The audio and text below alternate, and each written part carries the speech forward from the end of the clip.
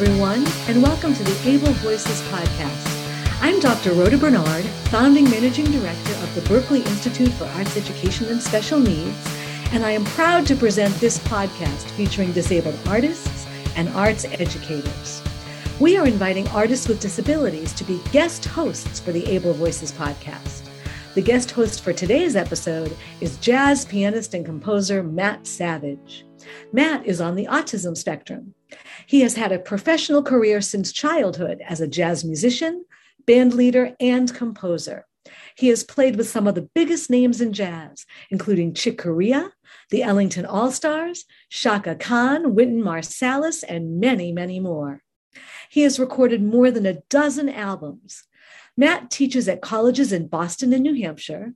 He gives private piano lessons, and he gives master classes in English and Spanish. I hope you enjoy this episode, hosted by Matt Savage. Hello, and welcome to Able Voices Podcast Episode 3. My name is Matt Savage. I am a jazz pianist, composer, and educator on the autism spectrum, and today I am very excited to interview Mr. Nick Gusman, or Guzman? Guzman. Guzman's perfect. Excellent. Mr. Nick Gusman, a singer-songwriter, guitarist, keyboardist, plays a whole bunch of instruments actually, also on the autism spectrum. And I'd like to start by welcoming you to the podcast, and I hope you're doing well. Yeah, thank you. Thanks for having me, Matt. You're very welcome, and thanks for coordinating the time difference, as I see you're on the West Coast. I guess you grew up there, right? Yeah, I was born in Sacramento, and then I'm originally from the Bay Area, but I moved to Los Angeles in 2014 to pursue my career. That's very nice. It's a ways away from where we are here in Boston, where it is currently snowing a great deal right now. My first question for you, Nick, is when did you start making music, and did you start with guitar, voice, or something else? I began writing music when I was around 12 on piano. I started recording music on my karaoke machine, and then I moved to Pro Tools, then to GarageBand, and then later to Logic Pro. You've been using these programs for a while. That's very nice. Yeah. And to answer your other question, I started with voice, then piano, and then guitar. The first song that I learned on guitar was Helplessly Hoping, which I was able to play with Stephen Stills in 2011 at an autism event called Autism is Awesomeism. That's a great event name, and that's also a very classic song. Yeah, it's one of my favorite CSN songs.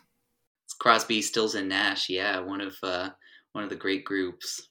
Definitely. All right. Now, how does your autism diagnosis influence the music you make, and do you think it matters at this point? I don't think it matters at all. I just play music that speaks to me. Very nice. And are there any influences in particular that are particularly powerful these days? Influences like musicians? Yeah, or just everyday things in your life. Well, I've been going to a lot of concerts before the pandemic hit. I was seeing a lot of artists like Paul McCartney, Ringo Starr, Steve Hackett of Genesis. Who else did I see? Cat Stevens, Paul Simon, Blondie, a lot of great artists. Mm-hmm. So many living legends. Yeah, it's amazing. It's always good to see the greats while they're still around. Yeah. Yeah, and speaking of these rock legends, I wanted to ask, you've done some pretty impressive collaborations with some of the greats of rock and pop and folk music. So what are some of your favorite gigs that you remember, or studio collaborations? Well, I do remember when you played piano on my original song, Am I Trembling, at 2015's Live the Blues concert when Neil Young was there. That was a great night. I remember being there. It was a pretty awe-inspiring night. Definitely. Another great concert that I played at was the Live the Blues concert in 2013. That was pretty amazing. And all the concerts I played with Wild Honey are pretty outstanding as well. Mm-hmm. Very nice. Who was at the previous Light Up the Blues concert? I'm actually not sure. There was Crosby, Stills, and Nash, Don Felder of the Eagles, Lucinda Williams, Ryan Adams, and Ricky Lee Jones. That is very star-studded, and I'm impressed. I remember what an honor it was to be at the 2015 event, which was right in the middle of Hollywood at the Pantages Theater. Yeah, but I think your style of music, it really fit in with all of the other acts that were performing that night. It was really wonderful, and it creates a lot of fond memories. And I think you've played in the studio with some rock musicians I might know. Yeah, I think yeah. We were recording "Chasing Angels," which was originally written by John Wicks. And Elliot Easton was there. I think I was at Elliot Easton's house and we were recording the lead for Chasing Angels. I had already recorded the acoustic guitars and the vocals. And then we added Chris Price on background vocals and bass and Syd Straw on background vocals. Mm-hmm. And and I think these guys have been in a lot of bands. Oh, yeah. Yeah. Any names I might know? Well, Elliot Easton, he played lead guitar in The Cars. Now that's a big name. They're a Boston band, actually. Yep. Very nice. So my next question for you is, since you play a lot of instruments and you produce your own music, you're kind of doing it before that really took off in the last 2 years with all the lockdowns. So now that everybody's doing it, how have the last 2 years with the rise of home recording treated you so far? Has it been a net positive for you, or are you kind of doing the same thing you've always done? I've been trying to keep myself busy during the pandemic. I have been recording music on Logic Pro. I'm self-taught, but I look at a lot of YouTube videos to help me with my my guitar playing, my keyboard playing, my bass playing, my drumming. Mm-hmm. I've done about 6 or 7, maybe 8 online shows on Facebook Live. I produce all the music, play all the instruments, and sing all the vocals and harmonies as a one-man band. And then I sing live to the track and then interact with the audience on Facebook Live. That's a lot of fun. So you've come prepared. Yeah, sometimes it's a little hard for me to make sure everything works in time. But since I do a lot of solo piano performances and recitals, there's something important about just being able to do a show on your own. It helps a lot with becoming a well-rounded performer. Well, I've looked at your bio lately, and I'm very impressed with how you've collaborated with all these jazz greats. I'm inspired.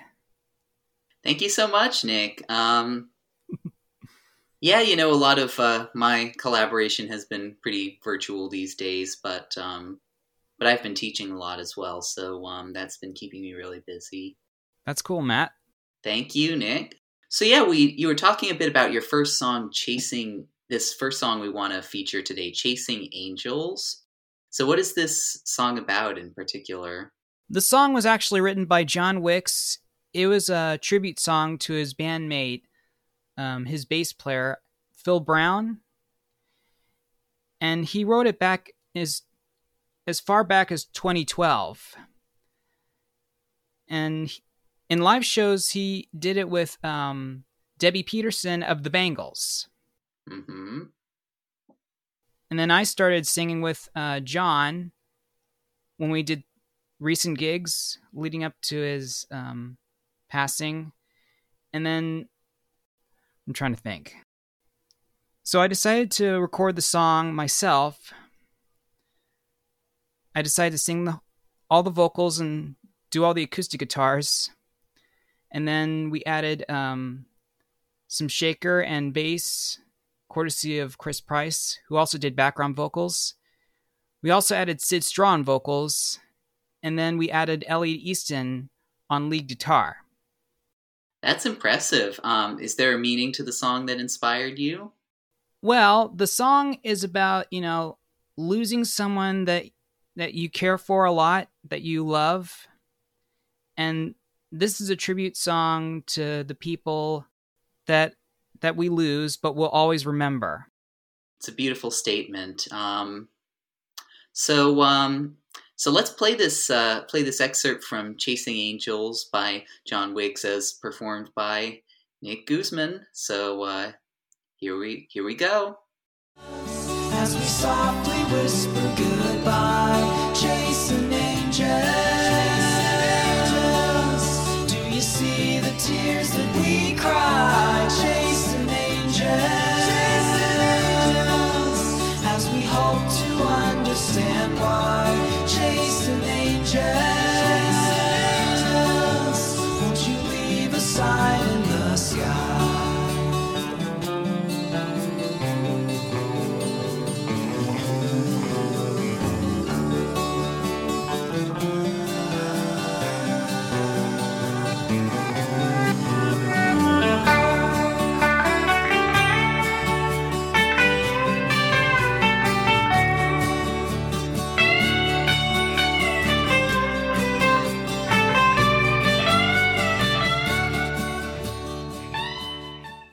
Welcome back to the Able Voices podcast, episode 3. My name is Matt Savage, and we're interviewing Nick Gusman, singer-songwriter and multi-instrumentalist. And that was a tune called "Chasing Angels," originally written by John Wiggs. And by the way, John Wiggs was the lead singer and rhythm guitarist for a power pop band called The Records. The Wreckers or The Records? The Records. Ah, very nice. The Records were known for their hit Starry Eyes. Starry Eyes. That's a nice name. Yeah, you should check it out. It's real cool. Definitely, I should. So my next question is, has singing always been a part of who you are? Yes, most definitely. I'll always play music and sing, no matter if I do it for a living or not. Yeah, it's true. I mean, it's a little hard finding gigs sometimes, but it's like sometimes it's just the most central part of who we are. And when did you start singing again? Well, I started singing when I was like 3. Mm-hmm. I was listening to a lot of artists like Tracy Chapman, Neil Young, Crosby, Stills, Nash & Young, Paul Simon, Bonnie Raitt, The Beatles, James Taylor. Mm-hmm. A lot of great artists. Absolutely. So I heard that you just played a live gig recently over on the West Coast. How does it feel to return to live performance again?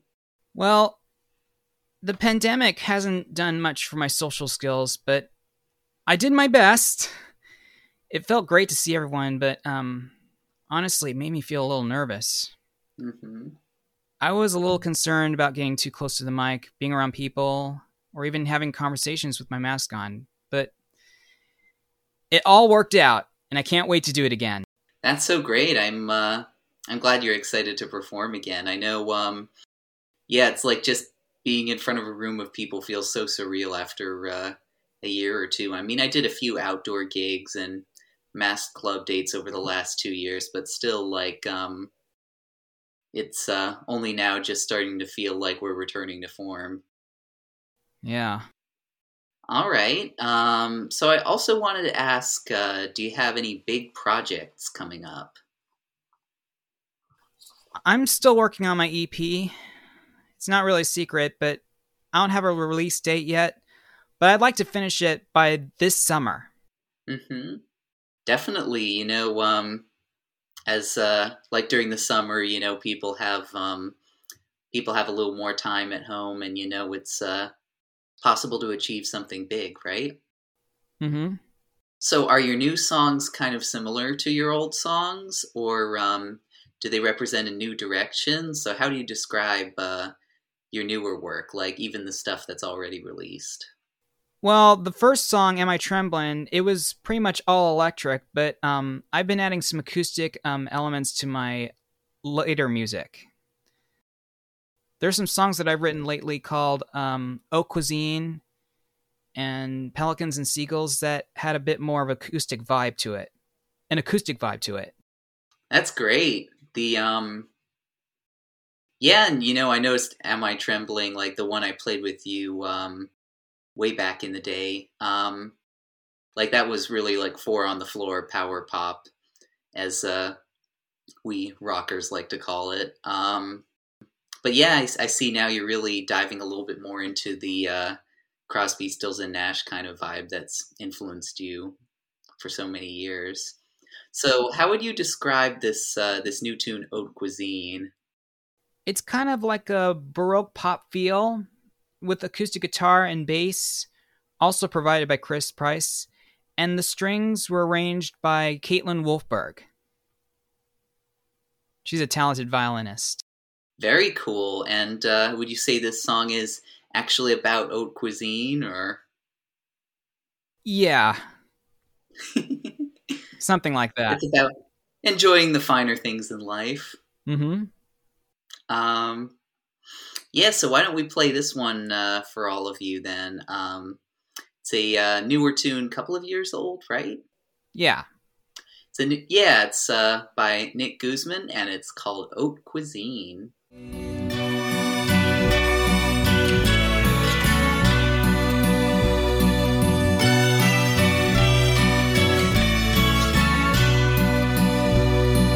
I love me some haute cuisine.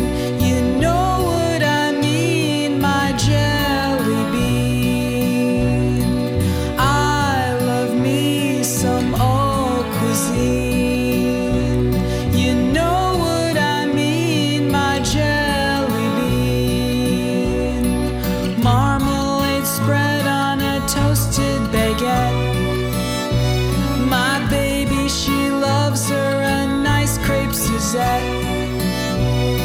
And I love me some haute cuisine. Yeah, so Matt, what have you been up to lately? Oh, I've been up to a lot of things. I have a couple of groups that I currently lead, like the Matt Savage Quartet and the Matt Savage Groove Experiment. So I do want to record with both of those bands sometime because I haven't come out with a full-length release since the Matt Savage Groove Experiment's debut long EP, if you will, and that was at the end of 2018. So obviously there's been a bit of a pandemic hiatus since I focused more on teaching, but now I'm ready to really start performing and touring again, so I'm really excited for that. Nice. Thanks, Nick. And I've done a few things like wedding gigs. While the jazz club gigs have struggled to return, but it feels good to be playing more in person again. It really does. It's like something we've been missing. Yeah. Back in the Bay Area, I played at a wedding myself. Very nice. Any strange requests? I'm not too sure. I can't remember what I played there. No worries. I mean, I was just, we don't have to mention any tunes by name, but sometimes we get some very interesting requests. So my next question for you is, what would you say to any kids who are interested in pursuing music as a career, but overwhelmed by the sensory and social aspects of being a musician? I know a lot of kids on the spectrum have sound sensitivities, and I was one of them. I think that maybe having perfect pitch has its pros and cons. When I was young, the sounds of fire engines, sirens, crying or screaming little kids, and flying insects really made me anxious. But for some reason, when it comes to loud concerts, I had no problem. I think it's probably different for everyone. I just encourage people to follow what their passions are because it's who they are. Be who you are. Very well said. Like there's something about just being able to follow the pitches as they go that's really soothing and healing, even if it, like, no matter whether it's the quietest adagio or a full-blown rock concert. Yeah. I've been to many rock concerts. Some of them were loud, but, it's worth seeing the act. Oh, yeah, it is. Yeah, so I'm really curious about how you got connected with some of these greats. Just kind of by happenstance? How I got connected? Yeah, I guess it just happens like straight out of the blue. I'm asked to play a gig, and then all of a sudden, when there's another person on the bill that I know of, I'm like, wow. Mm-hmm. Oh my gosh. But definitely. And it's important that we all make connections in this world. Yeah. Yeah, it's definitely fun. Absolutely. So I wanted to ask, like, how you approach writing music, especially since you play so many instruments. How do I approach writing music? Well, I come up with some ideas, about events that I've been involved in, like maybe a concert or a place that I've been to that I really love. Like last year I went to Muir Woods and it was amazing there. So I was thinking about writing about that. But I'm also thinking about writing stuff that I've been through with my family. All the anxiety and all the adventures and all the fun times we've had. I'm really not too sure. The music comes first and then the words come. But sometimes it comes vice versa. The words come first and then the music comes first. I put it all to paper or onto my notes, onto my iPhone. And then I just write a bunch of ideas about how the song should go and what the song should be about. And as far as language is concerned, I have to be honest, I have a hard time trying to get the words out because I'd hate to say the wrong thing, and I just want people to know what I just want the song to give a message, to give a true message. Yeah, there's always inspirations, good, bad, and ugly. And sometimes the music obviously represents that, and sometimes it doesn't. Also, Nick, what joys and challenges do you find working on writing music with others? I have to say, writing the music is actually easier than writing the words because, to be honest, I have a hard time coming up with words as far as songwriting is concerned. I usually get help from my family and to get some ideas about what the song should be about and where it takes place and how the story goes and the dynamics that it builds up into a chorus. Just basic ideas about how the song structure should be or how it should go. Yeah, we've got to write songs about something substantial, like not just filler. And I guess my last question for you today, is there anything else that you'd recommend we listen to, like whether your own work or someone else's? Well, you can find my music on Apple Music, CD Baby, Pandora, Amazon Music, and Reverb Nation.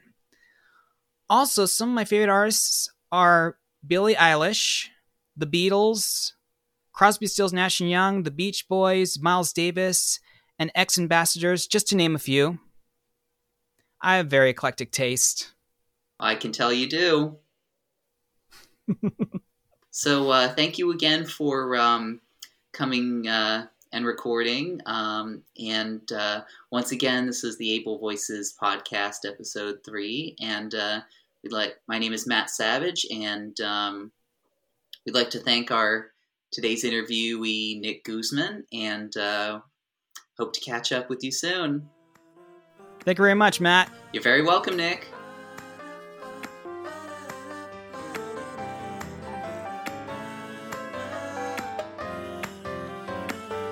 Able Voices is a production of the Berklee Institute for Arts Education and Special Needs, led by me, Dr. Rhoda Bernard, the founding managing director. It is produced by Daniel Martinez del Campo. The introduction music is by Kai Levin, and our closing song is by Sebastian Batista. Kai and Sebastian are students in the arts education programs at the Berklee Institute for Arts Education and Special Needs. If you would like to learn more about our work, you can find us online at berklee.edu/BIAESN or email us at BIAESN@Berklee, that's LEE.edu.